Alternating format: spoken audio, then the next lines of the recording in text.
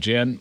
Yes. I've been trying to tally up ever since I knew he was going to be on the show this morning.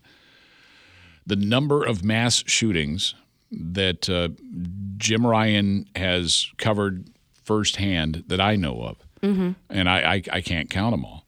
I go back to two that he and I covered together in Texas, one of them being a massacre at Wedgwood Baptist Church in 1999, and another one, mass shooting at the Tarrant County Courthouse in Fort Worth. Jim, I'm sorry you have to cover this kind of crap again.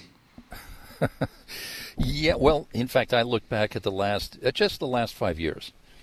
Sutherland Springs, Santa Fe High School, the Walmart store in El Paso, West Freeway Church of Christ in Weatherford, out there next to, or White Settlement, rather, next to Fort Worth. And then this one. That's 93 people killed in mass shootings in Texas in just the last 5 years, Dan.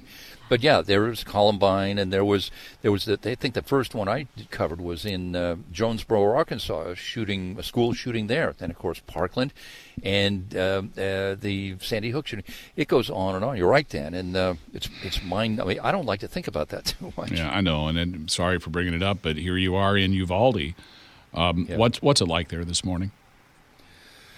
Well, I mean, for most of the town, it's business as usual. People are going about their business. This little community, about 17,000, 80 miles to the west of San Antonio and not too far from the U.S.-Mexico border. And in fact, Dan, many of the kids who attend Robb Elementary School here in Uvalde are the children of Border Patrol agents. So it's not surprising that there were some very close to that campus yesterday when this all began to unfold. And in fact, there was a Border Patrol agent who was hurt, who was wounded, not seriously, in a gunfight with this suspect. So, yeah, tragically, the numbers rose overnight. 19 students dead, 2 teachers dead, and of course the shooter, the 18-year-old suspect, dead as well. As far as the Border Patrol, AP reporting this morning from several sources that it was a Border Patrol agent who was nearby the school, maybe had a kid there, don't know, but heard the shots, heard the commotion, ran in, and was the one that shot and killed the gunman. Yes, yeah, the suspect had barricaded himself inside a classroom, or inside the building at least, and this Border Patrol agent engaged him, and the shots were fired, shots exchanged, and that's when this shooting spree finally came to an end. Tragically, we don't know if the death toll is going to rise or stay where it is, because others are still hospitalized in critical condition.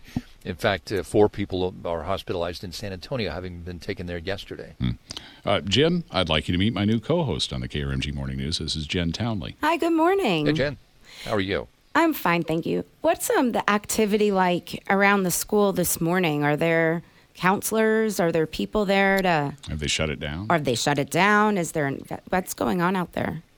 Well, it is shut down, Jen. The school is closed down. And in fact, the entire district has canceled the rest of the school year. They were about at the end of it anyway. So graduation ceremonies have been canceled.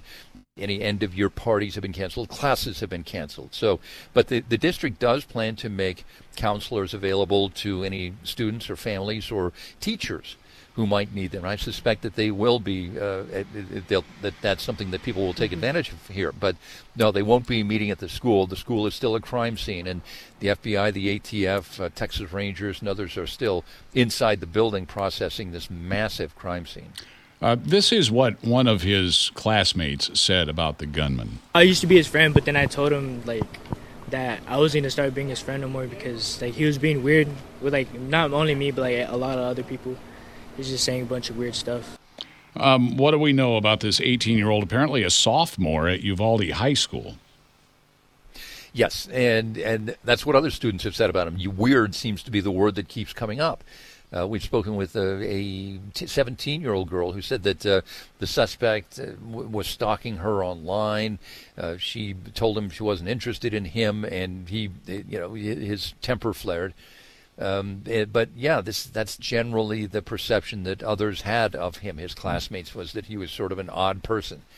Was it anything that raised red flags to them? Maybe not, but certainly some things should have, you would think. He posted images of the guns that he purchased on his 18th birthday.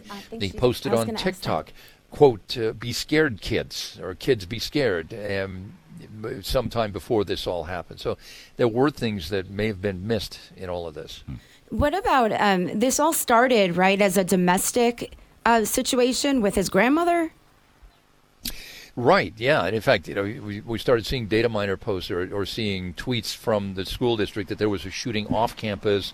The school was locked down for a short time, but that this all seemed to be unrelated to the school. But then within just a few minutes, you started seeing something much more urgent, an active shooter situation inside Robb Elementary School. So those two seem to be connected. The grandmother was shot in the forehead.